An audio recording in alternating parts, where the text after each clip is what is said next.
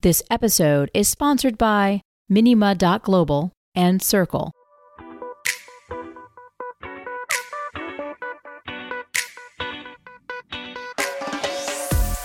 This is the Hash Podcast. Stay informed with the latest on Bitcoin, ETH, the metaverse, Web3, and more with stories that matter to the crypto world.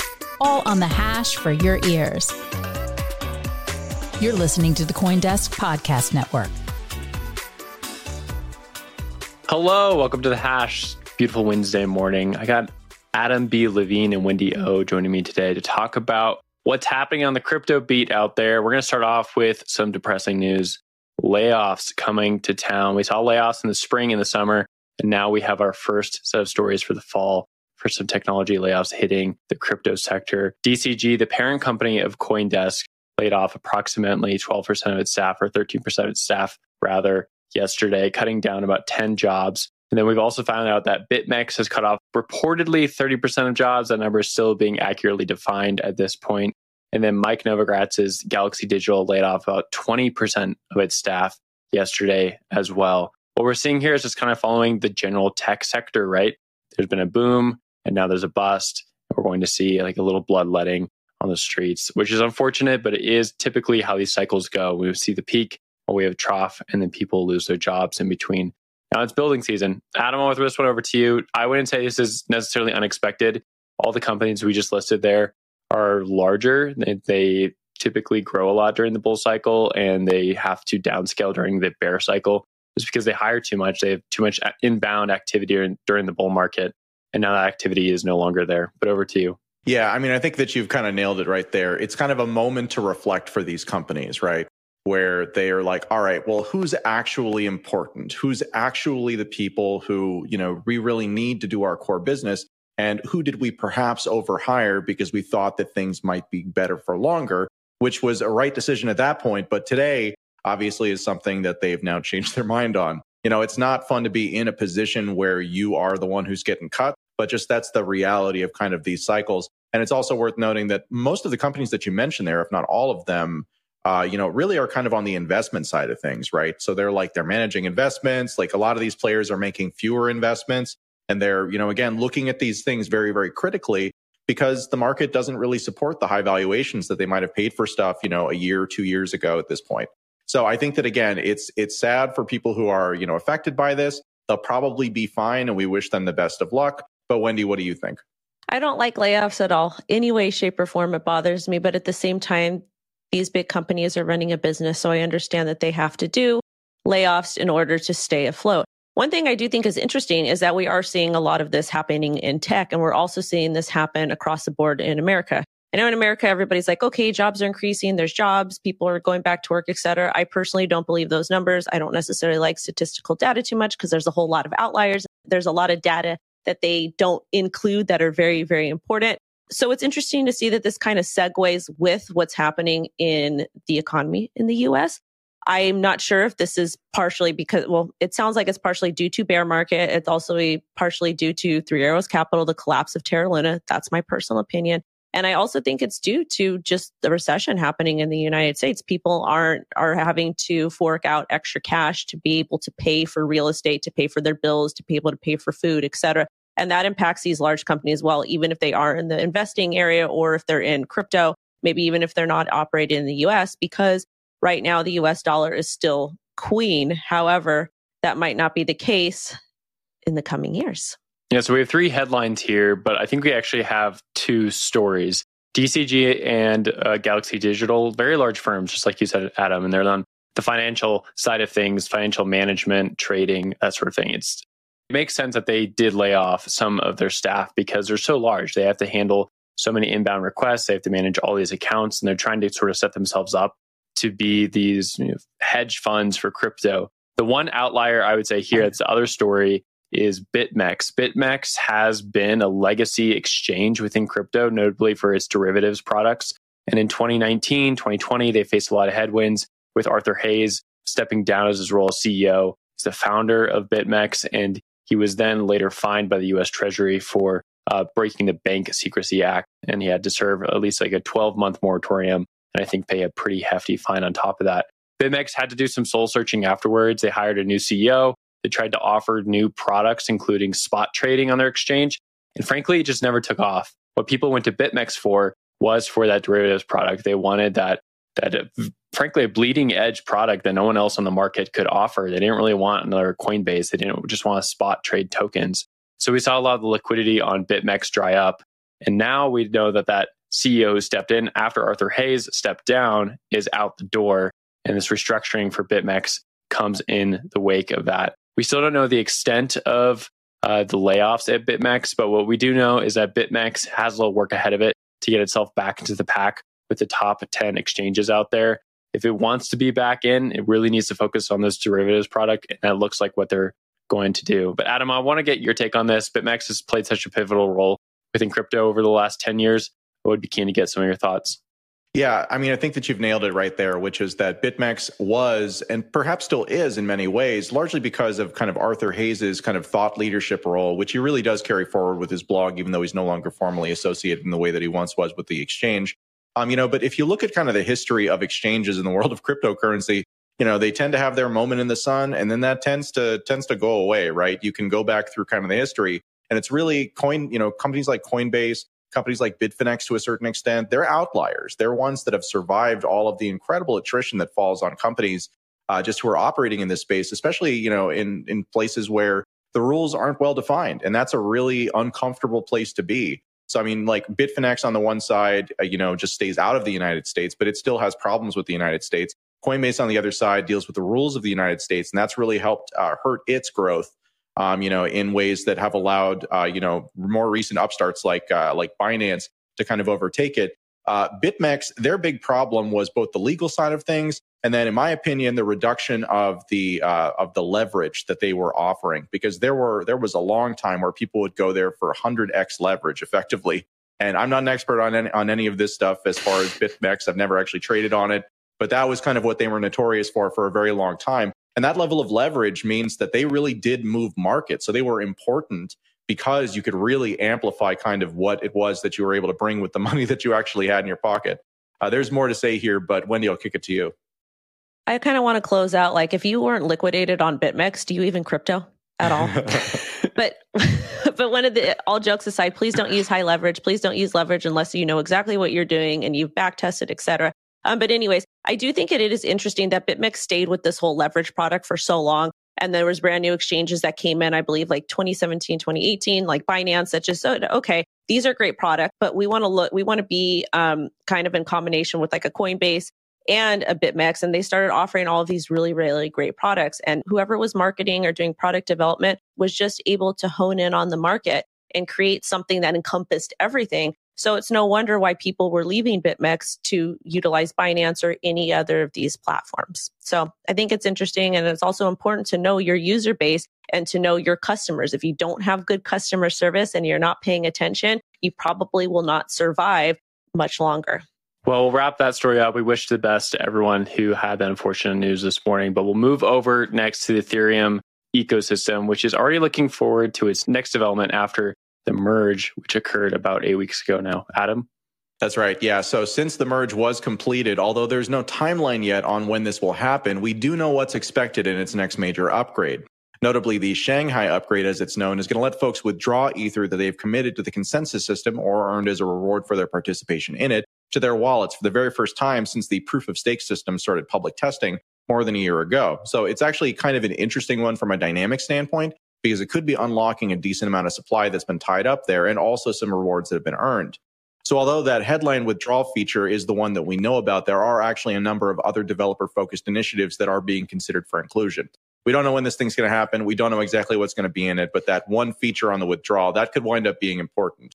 Given how, I think the other thing to note here is that given kind of how much kind of time and energy and to a certain extent like drama and anticipation came around the merge, this next upgrade seems like it's going to be significantly more boring in a very positive way, I think. Will, I'll kick this one to you to start us off. Yeah, I love what you said there. We don't know when this is going to happen, but it's really important. I think that sums up a lot of the Ethereum ecosystem and things they're working on. It's a huge network. There's trillions of dollars used on top of it. And it's moving stable coins, flipping NFTs, flipping DeFi tokens. People want it and they want it to be better. And that's what some of these upgrades do. Proto-Dank sharding is one of the inclusions for this next upgrade, possibly, which is, yes, one of the greatest names ever for any sort of techno widget out there. Proto-Dank sharding for the memories there. Pretty great phrase and pretty important for the Ethereum ecosystem. It's going to enable large scaling, about 10x more transaction data on top of the network through a pretty novel way of sampling how many transactions are going through the chain and verifying those transactions are actually occurring and that they're being stored correctly and that there's nothing evil or malfeasance going on.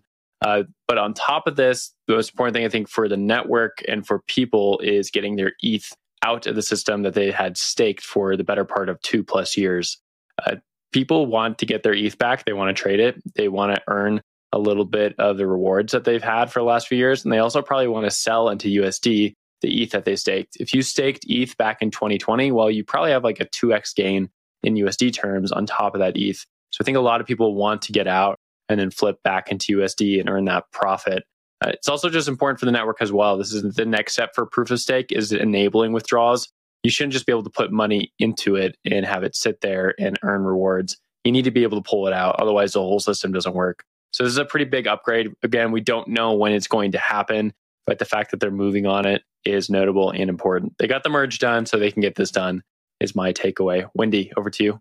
Couple of things I want to add. Again, I'm not the most tech savvy person. And if you're listening to this or watching, you don't have to be the most tech savvy person either to participate in crypto. So some interesting things here. The merge was actually pretty seamless.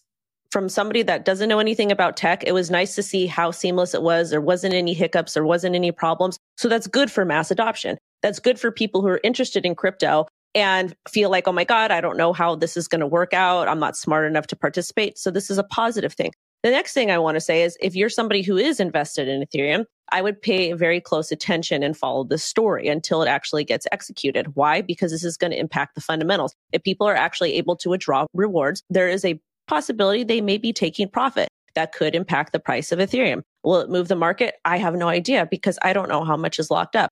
Another important thing is the people that have staked Ethereum for quite some time, they're probably very much so itching to remove that Ethereum and put it on cold storage if they plan on holding it. Why do I know this? I pay very close attention to my mentions on YouTube and on TikTok. And a lot of people are like, oh my God, I staked my Ethereum. You know, when Terra Luna was collapsing with all that volatility was happening, people are like, oh my God, I need to take it and put it on cold storage, but I can't do that. So I think we're going to see a lot of people removing and putting it on cold storage or taking profit. So again, if you're invested, I recommend, not financial advice, to pay attention to that date because it could impact your long-term investments. I dig it. Adam, any closing thoughts on that? No, I think that's good advice. I think, again, this isn't that interesting a story. It's just important because Ethereum is important. And so anything that happens to Ethereum winds up being important again in our world. And again, like in the contrast between the top two tokens, you've got Bitcoin over here where development moves very slowly. It's very much about just making sure that nothing is ever going to break. And as Wendy said, it was impressive to see the merge go through because that was a massive change on the scale that I don't think we've ever really seen before on a top valued blockchain. Changing the fundamental engine of the thing in ways that were very controversial and where it was very unclear. The next thing that I am really looking for in terms of like something that's important and something that's also risky is this proto-dank sharding, which I just had to say. Proto-dank sharding, again, the idea of sharding is really the idea of taking what is a unified ledger, a unified list of all transactions that happen, and splitting it into multiple pieces so that the whole network doesn't have to be aware of everything that's happening. And that is, on the one side, totally necessary in order to really scale these things to millions and millions of users at one time. And on the other hand, it's another thing that nobody's really done before at scale well, and we just don't know what's going to happen. So it's super important. There's also a ton of risk around it. They should not rush it. And it seems like they're not likely to rush it. And I really, again, I'm more impressed with Ethereum development as time goes on because they seem to be doing this stuff in kind of maybe not like the safest way that you could in a hypothetical situation, but in the real world, I think this is pretty much as close as you get. So I'm happy to see it. So here's a big question. What's the most important thing about crypto? It's not transactions per second, it's not convenience, and it's not even smart contracts. It's decentralization to achieve censorship resistance so we can all be free. Minima is a new Layer 1 blockchain designed to run in full on a smartphone so that anyone can participate in building Minima's decentralized network as an equal. Join over 300,000 Minima node runners on the incentive program today to start earning Minima every day until mainnet launch. Get started at minima.global.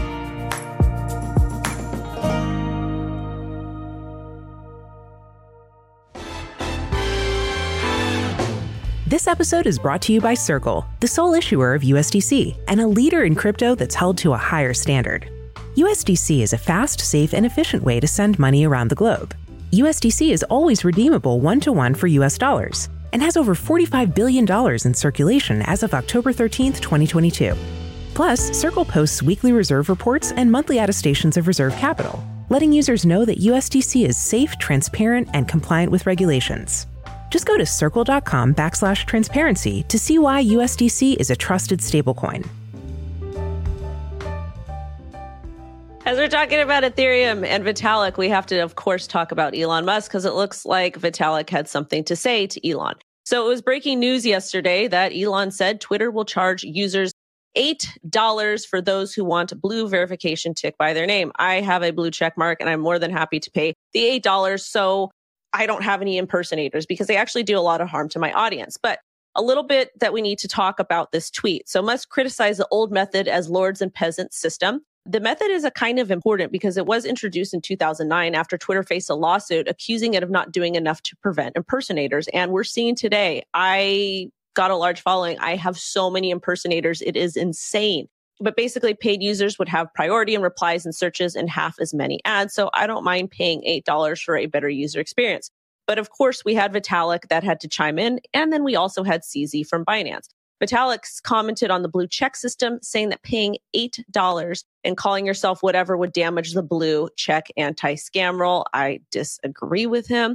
And then CZ chimed in next when we also know that he did, or that Binance did apparently invest approximately $500 million in Twitter under Elon Musk. CZ suggested Binance Pay as a solution to crypto payments on Twitter. He said Binance wants to be supportive on anything that is to do with crypto or Web3 relating to Twitter. And we have all the tech, have the know-how, we know the products, so we're ready to help. And again, for clarity per the article, CZ hasn't met Musk yet. And I did comment under the thread of Elon Musk and say, will you be accepting Dogecoin? Because I kind of feel like Elon is going to troll and he's possibly going to do it. Since Adam is laughing, I want to get your take on this whole fiasco. Well, it's not a fiasco, but this whole interesting story, because there's a lot of parts to it. Yeah, no, I agree with most of your take, Wendy. I continue to, think that the thing that Musk is doing with Twitter, it can only make the platform better. The platform has degraded substantially over the last half dozen years. It's become very, very politicized in ways that are very one-sided. And frankly, it's become a dangerous place to be, not because necessarily people are dangerous on it in a way that's different from what they were before, but because it's dangerous to have opinions that go against the orthodoxy and they go against sort of, whatever the current narrative is, which we've seen over and over again over the last, couple of years, is typically wrong. And we find out in hindsight that a lot of times the conspiracy theorists are actually the people who just had a better understanding of the data and didn't just trust the pronouncements from people who are trying to make themselves look good. As far as Vitalik's comment is concerned, I think, again, it's nice to be in the rarefied air of someone who is globally recognized as being an innovator, in the way that Vitalik is. He gets a lot of respect. And so for him, he kind of sees the downsides about a change to the system, but doesn't appreciate the weaknesses of the system today.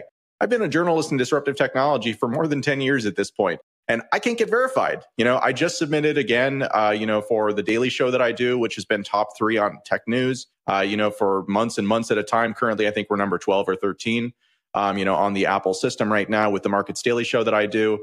And, I fulfill all of the different criteria to be qualified as a journalist. I submitted all of the things. I've done this multiple times, and you get a nice projection. So I would very much like to pay $8 per month to actually be able to, I don't care about the blue check, but I'd very much like people to be able to understand who I am. I spend a lot of time removing spam and just removing things where people have tagged me on. And that becomes an insurmountable task at a certain point. So again, the system as it stands right now, I completely agree with Musk's assessment. It's very much a lords and peasants type thing, where if you know somebody at the company or you're very, very well known, well, then it's, it's kind of like a Wikipedia page, right? You can be notable, but still the editors on Wikipedia might not consider you or the project or whatever notable. And it becomes this kind of arbitrary power game. One other note is that although Twitter verified blue checks are something where you go through a verification process, you can change your name on an account. It doesn't change your status. So people sometimes will find themselves with accounts, and then they will change their name to impersonate someone else so that they then look like that other person. And again, like it's a stupid game that's been played in a stupid way for a long time. And anything that makes it less dumb, I will be very, very happy about. Back to you, Wendy. The only thing I want to say is that if you actually change your handle, they will remove the check mark from what I've read on the terms of services. And it took me a really, really long time to get verified. It was an absolute pain, but I was able to do it. And I'm excited that other people are going to be verified. It's important. And hopefully it will reduce the spam on that platform. Because like you said, I have a team member that he spends time going through the mentions and blocking people. It literally takes us hours to do it every day. And I would be getting an average of 20 to 71 spam posts per post I make. Will, I'd love to hear your thoughts on this. Yeah, I'm going to be sad if things change. I kind of like the pleb method of doing things, right? I kind of like being a pleb. I kind of like being in the frothy middle with everyone else. And then Wendy, you're above us, right? I think that's kind of fun. I do think that this $8 integration doesn't tackle a lot of the problems they need, right? Just because you can pay $8 a month to get verified, that doesn't solve the Sybil problem where I can change my name to be someone else. It doesn't necessarily also change the bot problem, right? Like, I think you would need almost everybody to KYC and pay money to get rid of the bot problem. The bot problem is that people can spin up as many accounts as they want, and then one central account is controlling all those bots, posting a bunch of random stuff, which is what you see under every single thing that has hashtag Bitcoin or hashtag MetaMask. That's what you see, and they can only change that if they implement some sort of Sybil resistance with like KYC, forcing everyone to make a small payment. That's maybe where crypto could come in handy here. But frankly, I don't know if there's any integrations yet that quite are large enough for Twitter. Twitter has well over 300 million users. That's a lot of people to go KYC through. That's a lot of people to get $1 from, let alone $8 from. And I don't know if there's really any crypto payments that would be able to handle this right now. CZ in that article that we just looked at did say that Binance Pay would be able to integrate with Twitter and help out, but I think that comes off as more of a shill for a product than something that's necessarily ready to bootstrap it. I mean, we don't quite have something that everyone is on top of. About 17% of Americans hold Bitcoin, according to surveys from last year. That's not that many people in comparison to people who have a Twitter account in the United States. So I'm waiting for more solutions, and I'm not quite seeing them with this ad payment feature. Then again, it would be nice to get a check mark, I suppose. Adam, give it back to you for final thoughts. Yeah, I mean, two things here. One, as far as like stuff making the experience better, I do think that adding more value through something like the ability to verify that you actually are who you say that you are and are representing yourself to be will, and making that something that's available just broadly to anyone who thinks that it's important for them because they're taking their presence seriously. They're actually representing themselves rather than just having a bot or a meme account. I think that does wind up being important because I think this is the basis for creating filtered versions of the system where you can have effectively just the people who have been proactively verified effectively talk to each other. And it's not to say that other people won't be allowed to be on the platform or you won't be able to see them, but it's to say that you'll have the choice. And I think that choice will wind up being important for people like Wendy, who again, like spend a lot of time, with team members and spend money therefore, like $8 to be able to filter, that stuff out, like that's really valuable. And so if this is the basis of that system, then I think it's really important. Just pivoting briefly to the CZ thing. So yes, obviously it's a shill. Yes, obviously the reason why he's, they've chosen to invest is because it's good for business. It gets them in the news on something that's very kind of visible. And again, these folks who are at the top of these crypto companies are very good at figuring out how to leverage money in order to do that. The one question that I have, and just in terms of the practicality of integrating something like Binance Pay versus it just being kind of like a kind of one-off mention saying, hey, here's the thing, is Binance is not a company that actually operates in the United States. And Twitter is very much a United States-based company. So to the extent that they would integrate something like that, it seems much more likely to me that they'll partner with a company like Coinbase or something like that is going to be on the right side of the law in the United States and can deal with US clients versus a company like Binance, where again, like I personally was kicked off of Binance because I'm a US person. So that seems like that's a little bit of a incongruity versus the kind of statement made there, and makes me question a little bit what the motivation is. Wendy, I'll go to you for last thoughts. I kind of have to counter that a bit. And the reason why is because we do have Binance US. And they are kind of like, they're kind of like a subsidiary of Binance. Like I've never really been able to understand how that works. But I think that they could potentially do that through Binance US. But as far as the new system goes, like, again, I don't mind paying the $8. I actually bought Twitter Blue yesterday. It's been a really great experience. I'm able to like archive my bookmarks, look at different top trending news. But I think that what's going to end up happening is they're going to have to KYC everybody in order for that to happen. And the people that do pay for Twitter Blue, they will probably have the option to only see comments from people that are on Twitter Blue, or only have them show up on their feed, which will actually help the bot problem, in my opinion, because you can have these accounts that are bots that are trying to bot. And if we have our settings set to that, we won't be able to see it. So that would make my job easier, and it would actually save me hundreds of dollars and my team's time, instead of having to go through all of that stuff. So at this point, I am willing to accept any type of change to help with the bot program, because they're scary. They post scam links, and if you click on that stuff, you can get your entire crypto wallet like hacked, or Lord knows SIM swap. So I'm here for whatever. And shout out to ZZ. Also, guys, I do own BNB. Full disclosure. Love it. Well, it's another day in the hash, and we're talking about Twitter once again. That's not very surprising. I'm Will Foxley. That is Wendy O and Adam B. Levine. Thanks for joining us today, Wednesday afternoon. If you enjoyed the show, check us out on the podcast network. Yes, the hash for your ears. We are there. From all of us at CoinDesk, thanks for watching today. We'll catch you tomorrow.